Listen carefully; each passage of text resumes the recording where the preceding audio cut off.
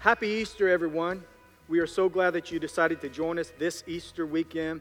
Hey, this is a very special weekend. There has never been an Easter like this before, where people are gathered in homes all over the world.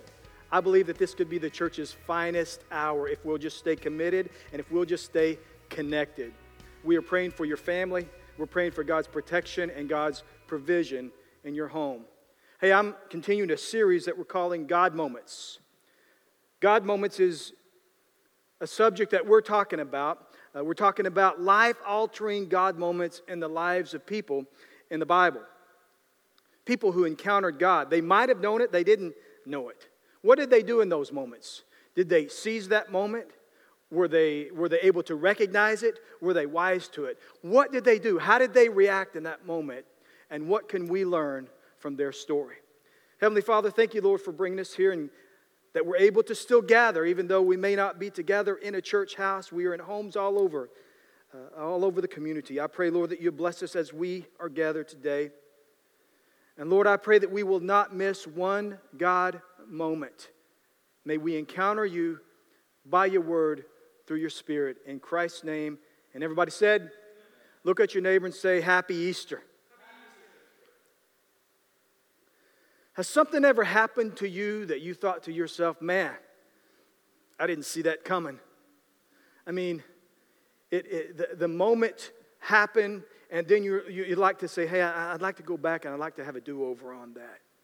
You know, there have been some things that have happened in my life, not just, hey, I'd like to have that over, but I mean serious things like accidents, life-altering, life-threatening situations in my life. And if you know me, we call those travesties. If you'll take a look at that word, I just want you to know that that is not misspelled. That is a real word that I made up. It's a play on words. Obviously, my name, if you know me, my name is Travis. A travesty is simply a true story of something bad, something grim, something terrible that happened to me, a true story that I like to use as an illustration in a message. So, the year was 1979. I was 11 years old and I wanted a BMX bike. And back then, you couldn't get your hands on a BMX bike in this community. In Pottawatomie County, there was no such thing as a BMX bike. We saw them in magazines or on television. So, with the help of my mechanically inclined cousin, some zip ties, some plastic, some black spray paint, some knobby tires, and a 10-speed seat, and some other borrowed bicycle parts, we put together this makeshift BMX bicycle. After riding it a couple of days, we decided to do what any other 11-year-old boy would decide to do in all of his intelligence. I decided that I needed to try out my jumping skills. I'd never ramped a bicycle. I've never jumped a bicycle before, but, it was time to start. So what I did is I took a very thin, long piece of plywood and 2 cinder blocks, and I marched them all the way down to the end of our about 400-foot driveway, set them to the side so they wouldn't be in the way, so somebody wouldn't run over that. But I set that ramp at the very end, I'd say about 2 feet tall. The funny thing about it is I never considered the landing. I considered the jump, I considered the speed, but I never considered what happens on the other side of the jump. But anyway, I backed that bicycle all the way up to our fence, and I took off as fast as my legs could pedal. And I remember hitting that jump and getting some really, really good air. And then going over too far and thinking to myself, oh, no. And then the front tire hit, and the last thing that I remember is about to go over the handlebars and sticking my hands out and thinking, there's a telephone pole. That's the last thing I remember.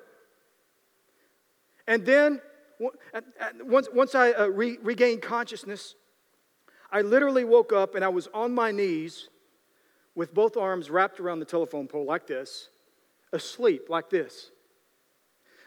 Later on, I thought to myself, I wonder why nobody woke me up. Or I wonder why, as people drove up and down that road, maybe people were thinking, if that wasn't Travis, that might seem strange. I don't know what people think, but nobody woke me up. But I remember waking up from that and stepping back and feeling really groggy and feeling dizzy and my head hurting and walking slowly up in the yard. And one by one, my cousins and my sisters, they ran out there and looked at me and began to scream. One of them actually said, "He looks like Frankenstein," and ran and told my mom. And about that time, blood was coming down my face, and I could actually see a big bluish green bump on my head. And I walked into the house, and as I was walking into the house, my dad did what he always did in moments of crisis like these. He looked at me and rolled his eyes and said, "Carolyn, your son has hurt himself again." My mom came running up there, threw her sandals on the ground and said, "Oh, dear God, son, go get in the station wagon." So I ran, I walked out there, got into the station wagon, and we took our semi-annual trip to the emergency, like we always do, about twice a year with me. And I went in there, and the doctor, I can't remember everything he did, but he told my mom, he said, "He has suffered a severe concussion. Do A, B, and C. Here's some ice. And watch him closely and everything." And then he walked over and he looked at me and he said, "Son, you are very fortunate to be alive." The funny thing is, a couple days I went out there and I looked at it and kind of wondered what happened and how and then it was kind of like this. I looked at the ramp. Everything seemed to be in place. The board was still there. Then I walked about 3 big steps and there was a telephone pole. And I thought to myself, well, you know what I'm thinking. How did I not see that coming? We're talking. That's what we're talking about in these God moments. How in the world, as we read about people in passages of Scripture, how in the world did they not see it coming? We're specifically talking about a sect of people called the Sadducees. Everybody say Sadducees. They were an interesting religious group. They were part of the Sanhedrin court. They were a governing body for Jewish people, for the Hebrew people. They should have seen this coming, but they missed it. Just like we can so easily. Unrecognizable, potentially life-altering moments that would change everything if we had only seen it coming. Well, can you imagine walking around or knowing who Jesus is? Can you imagine walking around in those days like the Sadducees were? They saw his miracles. They witnessed the feeding of the 5,000. They heard about, and some of them actually witnessed, Lazarus being raised from the dead, and all of their wisdom and all of their knowledge of Old Testament Scripture. Can you imagine knowing what they knew about Jesus and missing their God moment? I believe that's exactly what happened with the Sadducees. Let me read a little bit about their story. This is a particular story in their lives. Mark 12:18 says this. Then Jesus was approached by some Sadducees, religious leaders, who say there is no resurrection from the dead. They posed this question. "Teacher, Moses gave us a law that if a man dies, leaving a wife without children, his brother should marry the widow and have a child who will carry on his brother's name." Well, suppose there are 7 brothers, so you probably know where they're going with us. And then that brother dies, then the other brother marries, then that brother dies. So what they said, they tried to stump Jesus on this. Well, whose husband will she take? Who will be her husband in the next life? They thought they would get him. And Jesus said this. Jesus replied, "Your mistake is that you don't know the Scriptures, therefore you don't know the power of God. For when the dead rise, they will neither marry nor be given in marriage. In this respect, they will be like angels in heaven. But now, as to whether the dead will be raised, haven't you ever read about this in the writings of Moses? In the story of the burning bush, long after Abraham, Isaac, and Jacob had died, God said to Moses, 'I am God of Abraham, the God of Isaac, and the God of Jacob.' So he is the God of the living and not the dead. You have made a serious error." Now, every Easter, we like to talk about the resurrection of Christ. And today, I want to specifically talk about this group of Sadducees because they did not believe in the resurrection of Jesus. And I want to tell you this, that I really believe that there was a God moment for them like never before, that Jesus actually took time out of his schedule and approached this belief of theirs. And I want you to also realize that their moment, their God moment, is not so much unlike ours. For them, their God moment, it was a moment of confrontation. In other words, it was kind of an awkward moment. Mark 12 and 24, let me just back up a little bit and break this down. Mark 12 and 24, Jesus replied, "Your mistake is that you don't know the Scriptures and you don't know the power of God." That was not only a confrontational moment, it was also an awkward moment. Think about who he was talking to. He was talking to the Sadducees, the most powerful part of the Sanhedrin court, the governing bodies of the Hebrew people. There was Pharisees and Sadducees, and they were more powerful than the Pharisees. So they grew up, knowing the Word of God. They grew up understanding, the Old Testament scriptures and the prophecies. They grew up and they really thought that they were kind of VIPs. So they were very, very special. And Jesus is telling them, you don't know what you think you know. That was confrontational. And it made things awkward. You don't know what you think you know, and what you think you know is actually wrong. Why did Jesus do this? Well, they kind of asked for it. He would confront them from time to time, but they asked for this moment. So I believe what he was doing is he loved them so much as Sadducees that he was going to seize this moment to give them a bold truth. He's saying you don't know the Scriptures. Why was he saying that? Because Scriptures are truth about God. Scriptures are the words of God, and the words of God are actually truth. And when you know the truth gives a certain power to you. Truth equals knowledge, which is actually the power of God. Get this, if you don't know the words of Jesus, you will never know the power of Jesus. Let me say that again. If you don't know the words of Jesus, you will never know the power of Jesus. Jesus is saying there was power in the Word that you're missing because you don't know the Word of God. Here's an important question.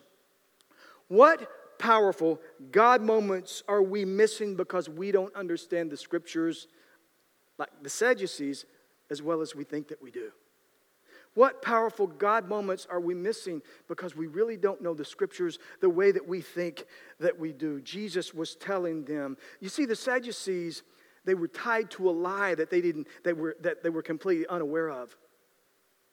There was this lie that they believed, that there was no resurrection from the dead. So Jesus was using this time for a bold truth to free them from the bondage of a lie. And as I began to think about that, I thought about what are the lies that we tell ourselves that are leading us into a path of destruction? Do you need to be free from the bondage of a lie? Think about the lies that we tell ourselves. Like, I can't do this.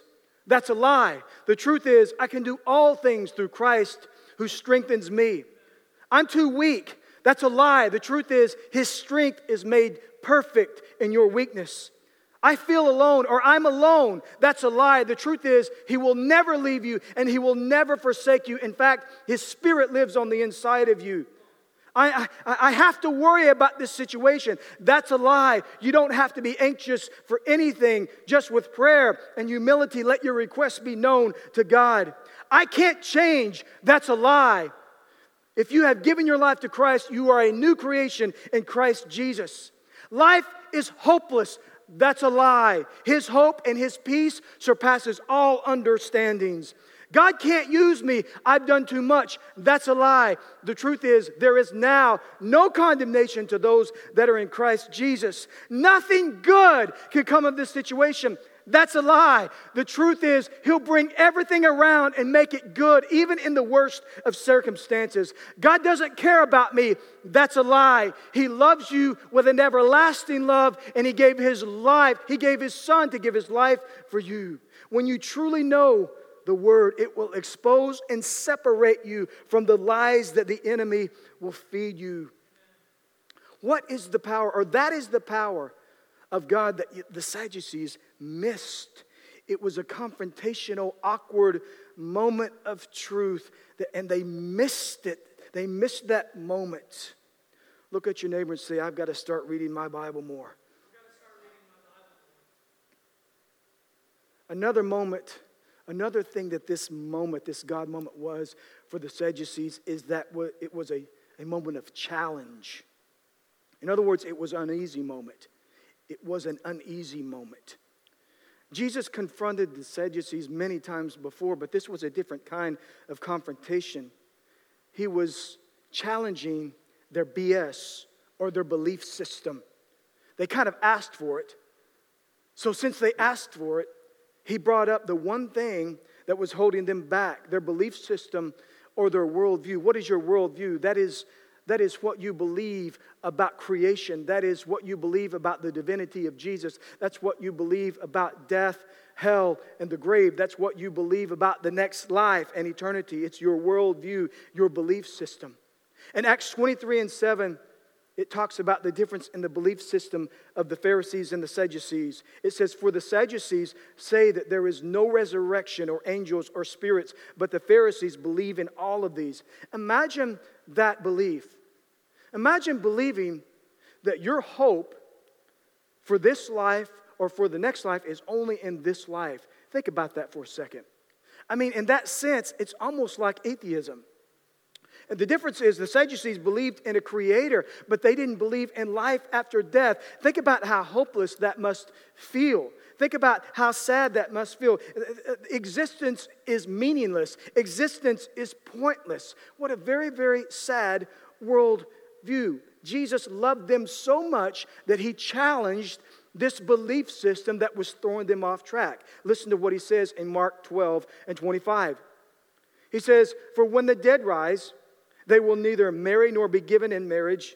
In this respect, they will be like angels in heaven. Think about that for a second. Now, let's just stop right there. He said, I want you to realize that there is no marriage in heaven. In other words, that person that you're seated to right now, guys, if you're married, that person that you're seated to right now, you're not going to be married to that person in the next life. Wait just a second. Now's not the moment to lift up a shout of glory, okay? Now's not the moment to be praising God and amen. Okay, let's move on. It's not the time. The 26th verse says, but now as to whether the dead will be raised, he goes on to talk about the writings of Moses. I think that's interesting that they bring up Moses and Jesus uses Moses, what they don't know about Moses, to confront what's going on in their life. And we'll just skip down. It says, check this out. Jesus loved the Sadducees so much that he challenged their misbeliefs. I'm glad that he loves us so much that he does not leave us in our misbeliefs, but he challenges us in our misbeliefs. Not because he doesn't love us, not because he does not accept us, because he wants to move us into a different place. He wants to confront and to challenge the misbeliefs that are trying to destroy us. Do you know that you can be living for God? You can call yourself a follower of Christ and be hung up on a belief system that could be destroying you or killing you. He wants to confront those. He has something better for you, but it's going to be a challenge. Jesus loves us so much that he will challenge you with God moments, with life-changing moments, but the idea is not to accept you, it is to move you, to challenge you to change. You see, he wants to change you from unbelief, or he wants to move you from unbelief to belief. He wants to challenge you in order to move you from misbelief to righteous belief. He wants to challenge you in order to move you from sin to salvation. He wants to move you from hopelessness to hopefulness. He wants to move you from survival mode into thriving mode. He wants to move you from hoping for the best to experiencing God's best.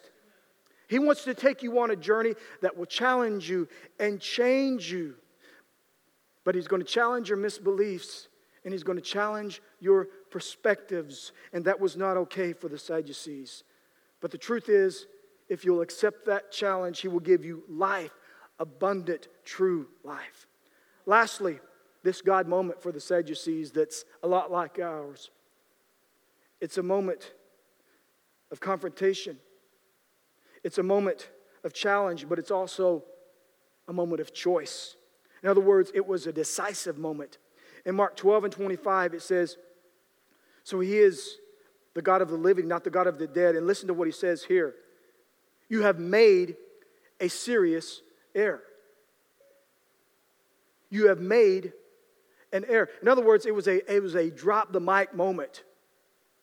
That moment for them was a moment where they had to figure out what they were going to do with the words of Jesus. I mean, am I going to believe what Jesus said? What do I do with this moment? Because he didn't leave any room for, I don't know exactly what I'm going to do. You have to make a decision. Do I believe what Jesus just said or taught, or am I going to believe what I've been taught my entire life? A God moment is always, listen to this, a God moment will always lead you to make a choice. It was a decisive moment for them. Do I choose to believe what I've taught, or do I continue to walk in my pride? Am I going to just continue this way out of my pride? It is a defining moment. It changes everything. It is a life-changing moment. Once it happens, it moves you to a place where there is no going back. That's exactly what was happening for them. For the Sadducees, there was no going back. Once Jesus said this, it couldn't be unsaid. Once he did this, it couldn't be undone. The only thing left to do is to make a decision. He said, you've made a serious error, and that was the last thing that he said. And then he walked off, and they were standing there with a decision that they had to make. What am I going to do about this? What am I going to do about this decision that I've got to make? Do I choose to believe in Jesus, or do I choose to believe and take the path that I've always taken? Listen, I'll say it again. A God moment is always followed by a choice to make. Jesus addressed the real issue with the Pharisees. It was a confrontational, challenging God moment that led them to a place where they had to make a choice. And they never did. I don't know if they ever chose, as a governing body, I don't know if they ever chose to follow Jesus. I can't find it anywhere. But I want to close with this. Whether they missed their moment or not, I don't know. I can't say that they all did. I don't know. But their God moment is not unlike yours and mine. And today, if you follow Christ, maybe God is dealing with you about a moment right now. Maybe for you, this is a God moment, a moment of confrontation. Maybe you're being confronted right now about a lifestyle. You follow Jesus. He's Lord and Savior of your life. But you're being confronted right now about a lifestyle. And maybe something else in this moment, this God moment, this holy moment, is you're being challenged. Your belief system. You believe something about yourself. You believe something about your past, and it's being challenged. This confrontation and this challenging moment, it's leading you to make a choice about who you're going to believe. So let me just pray with you right now. Heavenly Father, I pray for every person that follows you. I pray, Lord, that you will speak to them in this moment. Lord, thank you for loving us enough to confront us. Thank you for loving us enough to challenge us. But we've got to make a choice whether we're going to believe and walk in faith or we're going to walk in fear. We've got to choose whether or not we're going to follow you and your plan for our lives. And we choose you in the name of Jesus. And right now, if you believe that, I just want you to say amen. I want you to say yes. Now, if you don't follow Christ, I want to talk to you. If you're here and if you're gathered around your computer or your smart device, whatever, on Easter Sunday and you don't follow Christ, man, I have to believe that this is a God moment for you. What are the chances that you would listen to this entire message and you don't follow Christ? Could it be that this is your God moment? I personally have to believe. First of all, you've been confronted. I believe that maybe it's a lifestyle, maybe it might be something. You've been confronted today. Second of all, something about your life, I believe it's been challenged. Maybe it's your belief system. You're thinking about this. I don't know, is Jesus real? Easter is confrontational. Did Jesus rise from the dead? Is he who he says he is? He's the Messiah. Do I believe in all of these things? Your belief system being challenged, and right now it's leading you to make a choice, and you're about to make a choice right now, whether you want to or not. The choice is, do I reject everything that's being said, or do I accept the Lord as my Savior? And I want to tell you, and I'll make it easy for you, I want to encourage you to accept Jesus as Lord and Savior. Accept Jesus as Lord and Savior. I'll pray with you right now. Just repeat this prayer after me. Dear Heavenly Father, as I'm before you today, I give you my life. And Jesus, I ask you to be Lord and Savior of my life. to take my life and use it for your cause. I believe in you, Jesus, that you died for me and rose from the dead. And from this moment on, my life is committed to you. In the name of Jesus. Amen. Heavenly Father, I thank you for those that have committed their lives to you today. I pray, Lord, that you would just make it real right now. Wrap your arms around them, strengthen them, and give them the life, Lord, that only you can give. And thank you for eternal salvation. Thank you for keeping us in your hands. And Lord, I pray for people that are listening and watching today. And I pray for Faith Co Church, and I pray for the families of Faith Co Church that you will take us through this season where we're not gathering at our campus. And I also pray for our community, for our county. I pray for our state, our nation. I pray for the world. I pray, God, that you will bring an end to this COVID-19 virus. I pray, God, that you will give our leaders wisdom and direction. But Lord, most of all, I pray, God, that the United States will turn to you in this season. We love you, we give you glory, and we worship your name as our risen Lord and Savior. We love you, Jesus. Amen and amen. God bless you guys today.